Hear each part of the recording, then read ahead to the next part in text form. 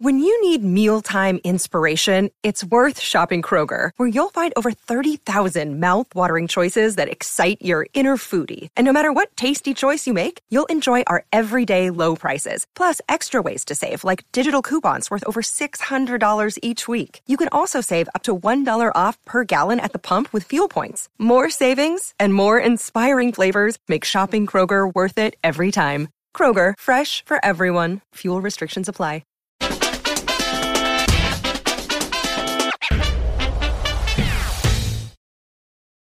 Is 75 bips baked in? Welcome to the Real Vision Daily Briefing. It's Friday, October 21st, 2022. I'm Ash Bennington, joined today by Warren Paz, founder of 314 Research. Quick reminder, our live chat function on the Real Vision site is temporarily down. So please drop us your questions in the comment section of the Real Vision website, in the live chat on YouTube or on Twitter at Real Vision. So really quick, I wanted to do a quick word from our sponsors. In other words, from Real Vision, we've just launched a groundbreaking new series called 3 Ideas, when we explore 3 actionable investment opportunities with an industry-leading expert. Here's what people are saying. Love, love, love the show. Awesome format. Love this.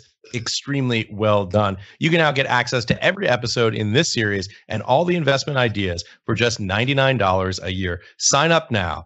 All right, back to the show. Warren, it's great to have you on with us. First time you and I are doing this. Really excited today. Yeah, it's good to be back. It's been a little bit of time. So it's always good to be on Daily Briefing.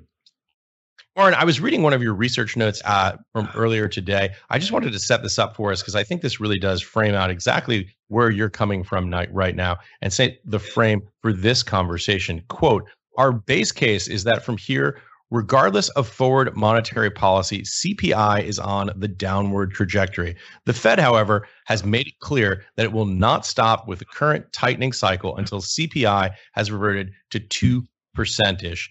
If you take Powell at his word, the Fed will not pivot until CPI is back to target and the labor market has balance. And then I just wanted to sum this up a few paragraphs later. Put simply, if the data, i.e. CPI plus labor, improves quickly, the path to a soft landing widens. Stubborn data, or a Fed too hesitant to heed its message will lead to a hard landing. More than any time we can remember, getting the timing and direction of the key data points correct will determine the effectiveness of the strategy. That really sets it up quite nicely. Warren, give us a little bit of context. What do you mean here, and why is it so important? Well, I appreciate you reading our report, and so you can kind of set the table that way. What we're trying to say is there's a real tension building in the market right now. And like we said, more than any time we can remember, getting these kind of fine points of data correct, it's really going to resolve that tension. So the tension we see is, when does this data do what the Fed needs it to do in order to back off on policy? And on the other side is the economy, and most important to the markets, earnings. And that's the tension. We're trying to see, can these data points, whether it's the labor market, various components of the CPI, or the CPI in general, will that come into the Fed's comfort zone while the economy is still intact? Because the economy as of now is still doing okay, but there's a time limit on how long this economy can handle, 7% mortgage rates and higher interest rates, and this high of real interest rates in general. And so that's the tension that we're setting up. And in order to I think each one of these days, in order to resolve that tension, the market is weighing these new data points, leaks by the Fed through their chosen channels, and deciding, is the data moving faster than we had thought yesterday, and how is that relative to earnings? So that's the tension that we see going forward. Yeah, very well said, very well framed. Let's unpack that a little bit, Warren. Talk about what you see when you look at the data, what the significance is, and what your interpretation is. Right. So, there's so much data at any given time. And so you really have to take a step back. And number one, I think people criticize the Fed and Powell all day long, but he's been very clear. He's said what he thinks is going on, even if he's wrong, and he's told you where he's looking. And I think those are to his credit. So number one, he, in his Jackson Hole speech, he talked about an imbalanced labor market. And he thinks there's more job openings than job seekers. And that to me is coming straight from the JOLTS data. So, that's the first data point. You want to see that JOLTS data, which is showing outsized job openings versus job seekers. And I'm seeing a lot of bears and kind of inflationistas use that as a jumping off point into a wage price spiral thesis. We don't see it that way. If you look at the JOLTS report, number one, I think there's some weird stuff going on post pandemic and once the work from home boom really took off. And so the first way we can identify this is by breaking out the various industries covered in the JOLTS report. We're seeing office jobs, job openings surge relative to construction jobs. And that's the chart that Brian's showing right now. So we've seen peak to trough. There was well over 1 million of these professional service jobs added within that report. Construction jobs is like 100,000. If you look at it on a percentage basis, the office jobs have been growing at double the pace of construction jobs. And from our view, work from home is partially responsible for that. When you untether a job from a specific location, you make it easier to make an opening and offer these jobs out there. And so to me, that's part of the issue. The other and I have to credit my partner, Fernando, for digging this piece up, and I really haven't seen this discussed anywhere else, is the response rate to the JOLTS report has plummeted in the last 2 years. So you're only getting, pre-pandemic, it was a 60% response rate to that survey, and now you're getting a 30% response rate. And the way the JOLTS, not to bore anyone, but this is where we got to get really fine grain with our analysis of the data. Because this is what Powell's talking about. So we better understand it really well and what's driving it. And when you get into that response rate and how they impute non-respondents, they basically impute the industry average for the responders, which is now only a small sliver of the only 30% of businesses are responding to the survey. They're imputing their growth rates and their trends into the non-respondents. All the academic research says that the non-respondents are actually struggling businesses. So the net of all this is that we are going to have a way more over-optimistic look at the jobs market when you filter it through the analytical tools and the current environment, work from home, of the JOLTS report. And so, that's what we looked at in that last report, was breaking that apart from a few different angles and really demystifying this idea that, even a normal recession or a deep recession is not going to restore balance to the jobs market. We just think that you're going to see job openings shed really quickly. We just saw 1 million in the last month fall off. That's going to be a trend. I think that's going to become a bullish catalyst. So that's part one. Part two would be, and I won't go into each one as detailed, and you can give me those questions, but part two would be services ex shelter. I think that's the really sticky part of CPI. We need to see that roll over. Historically. Let me just break in real quick and just ask for a little bit of context on this, because I think this is one of the things that makes your report so interesting. As you break down sort of in a more granular format, some of these data points, for example, the distortions you see in the labor market based on the reporting of office jobs specifically. So when you talk about this, services versus goods inflation and this specific component, give us a little bit broader context for people who don't follow those reports as closely as you do. What are they? What do they mean? And why are they so significant in this kind of balance of terror that we see right now in the economy between rising prices and figuring out where the labor market is headed next? Well, I mean, the bottom line is the big fear is we had this wave of kind of goods inflation, and now we're seeing wages tick up, and the fear is that this is going to spiral into a general price level increase, which would be referred to as a wage price spiral. And so the idea is we can look at these Let's say, just for people who don't know what a wage price spiral is, give us a little context about how you can basically see those inflation numbers feeding through in a cyclical way, driving up labor as well as final goods inflation. Yeah, I mean, it would be that the higher wages feeds on higher prices, and there's this nasty feedback loop that comes back into the wage market, and the genie's out of the bottle, and it becomes historically, when you study periods of inflation, it's a very difficult. Once it gets out of the bottle, it's very difficult to get it back, and that's the big fear for the Fed. I mean, the Fed's looking back at we don't want to end up in a place where we're in the late 70s, early 80s, where we put off fighting the inflation dragon so long, and I think that's the last war we're fighting. And so there is a lot of concern. It's a legitimate concern. There are true structural tightening that we've seen in the labor market. We've seen the participation rate fall by about 1% coming out of the pandemic. And so that means there are less workers. There's about 2 million less workers available in the economy, which is obviously going to push up the wages somewhat and cause some imbalances. But what I've seen is that the JOLTS report, that's the job openings and turnover survey, right? That's the newfangled data set that everyone in the macro world is grabbing hold of. And it's actually getting one step over the labor economy and looking at openings versus seekers. So how are, kind of that leading indicator of the labor economy. And if you see what we saw before this last JOLTS report, which comes out monthly, was 6 million more job openings than job seekers. We've never seen that before in the history of this data set, which goes back to about 2000. And so everyone's looking at that and they're saying, look, your typical recession, you lose 2.5 million job openings. Oh my God, we're 6 million at a 6 million overhang right now.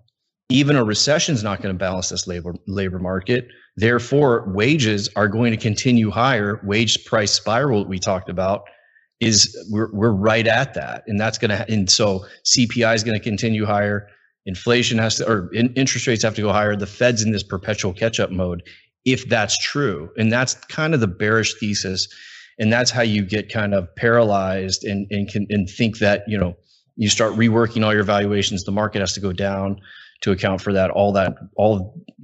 Those horrible dominoes start to fall. We're going to take a quick break and be right back with more of the day's top analysis on the Real Vision Daily Briefing. You're a podcast listener, and this is a podcast ad. Reach great listeners like yourself with podcast advertising from Libsyn Ads. Choose from hundreds of top podcasts offering host endorsements, or run a reproduced ad like this one across thousands of shows to reach your target audience with Libsyn Ads. Go to libsynads.com now. That's LIBSYN ads.com.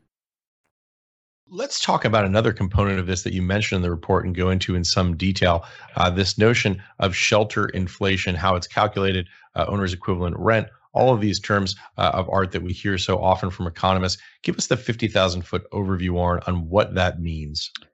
Yeah, so the core inflation, to step back, core inflation is basically X food and energy. And that's what historically the Fed, and up until really this year, has really trained everyone to look at. It's like, we really want to look at this core inflation. And of the overall CPI, just under a third is shelter inflation, which makes sense. So home ownership, renting, that's in shelter inflation. And if you break shelter inflation apart, it's really like 24%, something called owner's equivalent rent, and a little over 7% regular old rent. And that's how you get to your 1/3 of shelter inflation. And the owner's equivalent. So in other words, you don't have owners basically being counted based on mortgage payments. You have this other calculation that's done to equate effectively the cost of living in a house or a home that you own with a rental price, so that you kind of can allegedly compare apples to apples. Exactly. So you're going out and actually asking homeowners, hey, how much would you rent your house for? And that becomes the basis for owner's equivalent rent, which is about a quarter of the total CPI. It's kind of a weird thing. We've all kind of accepted it. The thing that is the accepted kind of standard rule is this works with a lag, because this is, it takes homeowners a while to notice how rents change and then incorporate that into their answers to the survey and whatnot. And so traditionally you think of owner's equivalent rent, which is again the 24% of CPI, as working with about an 18-month lag from home prices. And so everyone said, okay, home prices take a year to a year and a half to work into the CPI. Well, this time around, we've seen owner's equivalent rent deviate much higher than you would expect from that really basic model of lagged home prices. So what's going on there? Well, owner's equivalent rent is now tracking the rental market more generally. So it's kind of getting, like what you said, it's getting back everything on that rental page. And so owner's equivalent rent is tracking in this cycle just rental in general. And we found some real weird things that are going on with the rental market that I think are kind of unintuitive when you first see them, and will impact the data next year and set up some interesting dilemmas for the Fed. Yeah. So I also wanted to shift gears here a little bit and cover some of the things that you're thinking about in terms of earnings. I know we have 2 tweets out today that we chose as our tweet of the day. I think the first one coming up is from 314's account about the 10-year Treasury and earnings growth. If we could pull that chart up.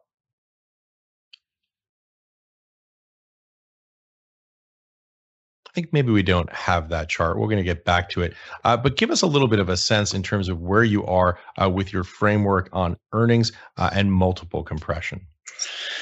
Yeah, so we saw, I think probably the chart from what I remember us tweeting out today was that since the beginning of 2021, you've basically seen the market flatline, and all that's multiple compression because earnings are still growing in the background. It's like a 65% multiple compression since then. We think the market's really trading off of a combination of forward earnings and interest rates. And interest rates is a derivative of policy and data like we talked about. So forward earnings, we see the consensus estimate is $243 a share for exit 2023. Everyone on the street has marked that down already. So if we got $243 a barrel or a share next year, that would be received bullishly by the market. We're at $220 a share right now, and obviously there's a big band around that right now. But $220 a share, and at about let's call it 4% 10-year, that gets you to, I think the market's about 5% undervalued right here, just using our stuff. Our back of the envelope calculations. Now, that's much better than we were heading into the year. We were about 30% overvalued heading into the year based on our math. And we've erased the overvaluation. We're now slightly undervalued, but bear markets bottom typically with the market being about 15% undervalued. So we're not at those deep undervaluations you would expect to see where you could pound the table and say this is a major low. Our view is that we're entering a consolidation phase. We thought this was a bear market for 2022. I think around this 3,600 level is going to be the bottom end of the range, but rallies for now are going to be self-defeating until we get more information. More of those cards get flipped over for the data that we were talking about at the beginning of this podcast. So 3,600 to 4,000 seems like the range we're going to be in for the next quarter or two. So talking about flipping those cards open, let's talk a little bit about some of these threads that we've pulled on here today and how they all intertwine, interrelate, and give the big picture. We've talked about labor markets. We've talked about services and goods inflation. We've talked about shelter inflation. We've talked about your view on earnings. How do all of these stitch together for the big picture? Yeah, I think that CPI is coming down no matter what the Fed does from here. Everyone's wondering 50 basis points, 75 basis points, whatever. I think CPI is already coming down for a number of reasons, and already worked through every single slice of that. And the swaps market, break-even market, it's all pointing to about 3% CPI a year from now, 2.5% to 3% next year. I think that's a reasonable over/under, honestly, and that oil is the real wild card here in that. So if CPI goes there, then I think the next thing you have to ask yourself is, will earnings hang in? I think if you go to $220 earnings, we're in this kind of, there's, all these 2008 scenarios and really bearish scenarios are off the table. I would lean bullish, but there's nothing extraordinarily compelling, and I would probably play that range a little bit. And that's how I see it. If this data moves in the way we expect and the Fed interprets it from a more dovish perspective, which is kind of what I would lean to, then everything becomes more bullish, I think. And, so that's how we see it. And ultimately there's upside, I think, on the earnings side, if the economic backdrop hangs in there and all these things happen sooner rather than later. So let's talk a little bit about this call on CPI, 2.5% to 3%, the idea that the Fed will remain more dovish. This is obviously below consensus on CPI and more dovish than consensus on the Fed. How do you get there? What are the sort of the building blocks on that thesis that bring you to that conclusion? Car prices are rolling over. If you consider car prices have been a huge, driver of this move higher in CPI that we've had, and that's really supply chain bottlenecks. We're just assuming that 50% of the increase we've seen post-pandemic in car prices come back. We've already seen used car prices fall at the fastest clip month over month. on like the Manheim Index and some of the other channel checks you do, used car prices lead new car prices because used cars are trade-ins for new cars. So it all feeds on itself. I think car prices in general are heading significantly over the next 12 months. And that's obviously a positive. If oil stays just in this $90 a barrel range, which is a huge if, that's the big wild card. And that's why we're saying be long energy, because you got to protect your portfolio from this. But if oil stays here, then those two things together, I think, and you hold everything else constant, can get you to about 3% CPI. Anything else you get is just going to be, sweetener. The big risk, like we talked about, is this strange quirk in the way that OER and some of the shelter inflation is coming through right now. And I think next year the Fed's going to have a dilemma where shelter inflation is going to be high, but all these real-time housing and rental indices are pointing to a soft market and softening prices. And they're going to have to decide, Powell's going to have to decide, do I look through the CPI data, which is stale 12 to 18 months ago, like we said, or do I react to it? And so that's a potential risk to the actual CPI call. Right. But I still think the Fed could look through it. So just to clarify, you see CPI as overstating inflation the way it's calculated using owner's equivalent rent. It understates it sometimes and it overstates it sometimes. So at the moment, I think it's overstating, but I think that overstatement's about to get even worse in the next 6 months. Yeah, very interesting. We're going to take another quick break and be right back with more of the day's top analysis on the Real Vision Daily Briefing. You're a podcast listener, and this is a podcast ad. Reach great listeners like yourself with podcast advertising from Libsyn Ads. Choose from hundreds of top podcasts offering host endorsements, or run a reproduced ad like this one across thousands of shows to reach your target audience with Libsyn Ads. Go to libsynads.com now. That's LIBSYN ads.com. I wanted to touch on something that you hit on really quickly, which is energy, oil, and some of the stocks on that, because I know that you follow this very closely. WTI crude deck 22 option right now trading at, it looks like 85.16 on my screen. This is CL1 on the New York Merc. And I also want to mention something that you've tweeted about here, which is XOM, ExxonMobil stock. Give us a little bit of a sense on where you are with that oil forecast, and also where you are in terms of your view on ExxonMobil. Well, our view has been you need to be long the energy sector. If you think of the energy sector as making up 5% of the S&P 500 right now, we think you need to be at about 20% in your portfolios for the energy sector, even with a stock bond balance portfolio, just given its diversifying characteristics. Brian, I think we have a chart that I passed along that shows basically that, this chart, you have the pairwise correlation of every single sector to other sectors plus bonds. And so the higher number indicates a negative correlation to more of these other possible pairs. So what we saw is energy just went through a period this year, and I don't think this is going to be a one-off. I think this is going to continue and be with us going forward. Energy went through a period this year where it was negatively correlated to every sector and bonds. We've never seen that before out of one equity sector. This is an unprecedented level of diversification that one sector in the equity market is giving you. You don't get this, especially with bonds. We've seen utilities trade negative to every other equity sector before, but they were always correlated with bonds when that happened. This is a real special thing that's happening, and it makes energy a must overweight in your portfolio. This report was from September. We've been pounding the table on this for a while, but just in October, and I think this is starting to catch on, energy sector up 21%, S&P 500 up 4.5%, oil up 7%. This is, you can't have a dramatic month like this every month, but this is the direction we're moving here, because I think energy stocks, in the role they play in portfolios, is becoming recognized by the generalist out there. And so, Exxon breaking out to new all-time highs today, higher than the June highs that we saw for the group. That's a bellwether type of situation. That's the largest energy stock in the S&P or in the market. That's going to lead, I think, the entire sector. The sector is still below those June highs, but to me, that's where we're headed. We're making new highs in the energy sector. Yeah, and it's interesting looking at the chart on WTI.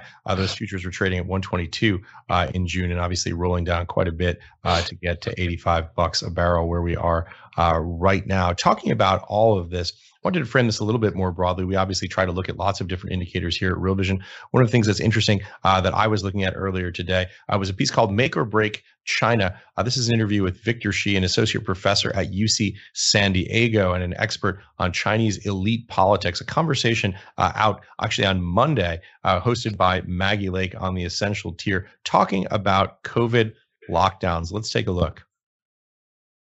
Is COVID policies going to relax? Not in the immediate future. You know, the speech celebrated the achievements of zero COVID. There was a document that was released by the party late last year saying that zero COVID, was a historical achievement. So given that, the pretty heavy emphasis put on the achievements of zero COVID, I think it will be here to stay for the next few months at least. So there you have it. I think we've been talking about this here for some time, the idea that the zero COVID policy is in place, according to Mr. Shi, and believes it will remain in place for the foreseeable future. Any thoughts on that, Warren, in terms of your view or outlook? Yeah, this has been something that, if I have to be honest, this has caught me by surprise. And everything I saw coming into the year was I expected normalization of China's economy, and that this wasn't going to persist. But we put together a real-time flight tracker for the largest 20 airports in China, and so we're able to see economic activity in real time. And it has just been a nonstop, starting and locking back down, and we're hitting levels on those flight data that we've only seen at the initial 2020 lockdowns. It's shocking. It is a bearish drag on the oil price, and truthfully, with over 1 million barrels a day SPR oil dumping on the market, plus over 1 million barrels of demand offline because of China, it's shocking to me that you're seeing oil at over $90 a barrel. That's to me, it's you can only imagine if these two factors weren't here, what would we be at in the price of oil. I didn't see it coming, so I'm not probably the right person to predict it going forward, but it's something that we're all going to have to learn to live with and work into our various models. But yeah, it's not something that entirely makes sense to me, but we just deal with the world as it is, not how we want it to be. Yeah, I think that's very well said. I think this came as a surprise to a lot of us who didn't expect to see this continue for so long in China. But obviously, as you say, you deal with the world as it is and not as you wish it to be. And clearly, it has policy implications. By the way, you mentioned SPR there. I wanted to ask one viewer question. This one comes to us from Serge W. Would not the post-election end of the release of the SPR plus a possible buyback to refill and China begin to reopen their lockdowns create stickier levels of CPI? Interesting question. Number one, I think that there's no guarantee that SPR is going to stop right now. They've already extended some SPR sales out through the into December. I've been saying this to clients is that, they're under the IEA guidelines, we're a net exporting country, and therefore we don't really need an SPR. And I could very well see the Biden administration making that argument and saying, we're going to work this SPR all the way down. We're in a proxy war with Russia, yada, yada, yada. So I wouldn't count on that necessarily. Number two, making it sticky to the CPI. Remember, the CPI works on base effects, and we're starting to roll through some really tough comparisons. And so, we were at $140 something a barrel in the spring of this year. So as to that, even if we're at $100 a barrel or $95 a barrel, that's a negative print on through CPI. And think about this even further, not to get technical, but really we were at maxed out crack spreads, refining margins back then. So we were really from a barrel of gasoline or diesel, we were at like $200 a barrel. We're still kind of in that world. But if we compress a little bit on those spreads and oil is only at 100, that's even more downside to CPI. These are things that we work through in that 2.5% to 3% CPI prediction. So you don't need oil falling out of bed in order to get to a low CPI. You just need to run through these high base comparisons in the spring. And that's what that we could have another spike. It's all geopolitical based and other things. But for the most part, my base case is that we're going to roll through that, and that's going to be a negative drag on CPI. Interesting. And by the way, for those who don't follow the oil markets as closely as Warren does, crack spread is the spread, the theoretical spread between the price of oil and the cost of margin to refine it. Warren, we've covered an incredible amount of ground here today. I just wanted to go over some of my key takeaways from this conversation. In your view, CPI is coming down to the 2.5 to 3.0 range. On the S&P 500, Warren's view is for 3,600 to 4,000 in the next quarter, right now trading at 37.52 as we close out the day here. The Fed will remain more dovish in Warren's view. Warren would lean bullish, but there's nothing extraordinary and compelling that he sees right now. Nonetheless, Warren's view, he's looking for an upside on earnings. Does that characterize it roughly correctly? Yeah, I think you want to be, don't be too afraid right now. I think there's a lot of fear out there. Analog charts to 2008, fade, all that stuff. Look for opportunities and weakness. If you get down below 3,600, you get more upside, given the range I just outlined. So, yep. Or we've got about 30 seconds left as we sum this up. Any key points, key takeaways that you'd like to leave our viewers with? Just like I said, don't buy into too much fear down at 3,600. I don't think that's going to pay for you. So, don't take the last 12 months and extrapolate it out. Macro people on podcasts like to tell stories about how inflation is going to be with us forever.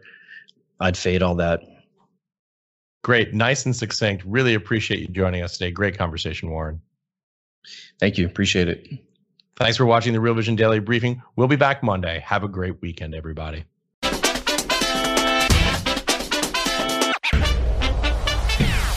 What's up, revolutionaries? Thanks for tuning in to the Real Vision Daily Briefing. For more content like this, head over to realvision.com and get unfiltered access to the very best, brightest, and biggest names in finance.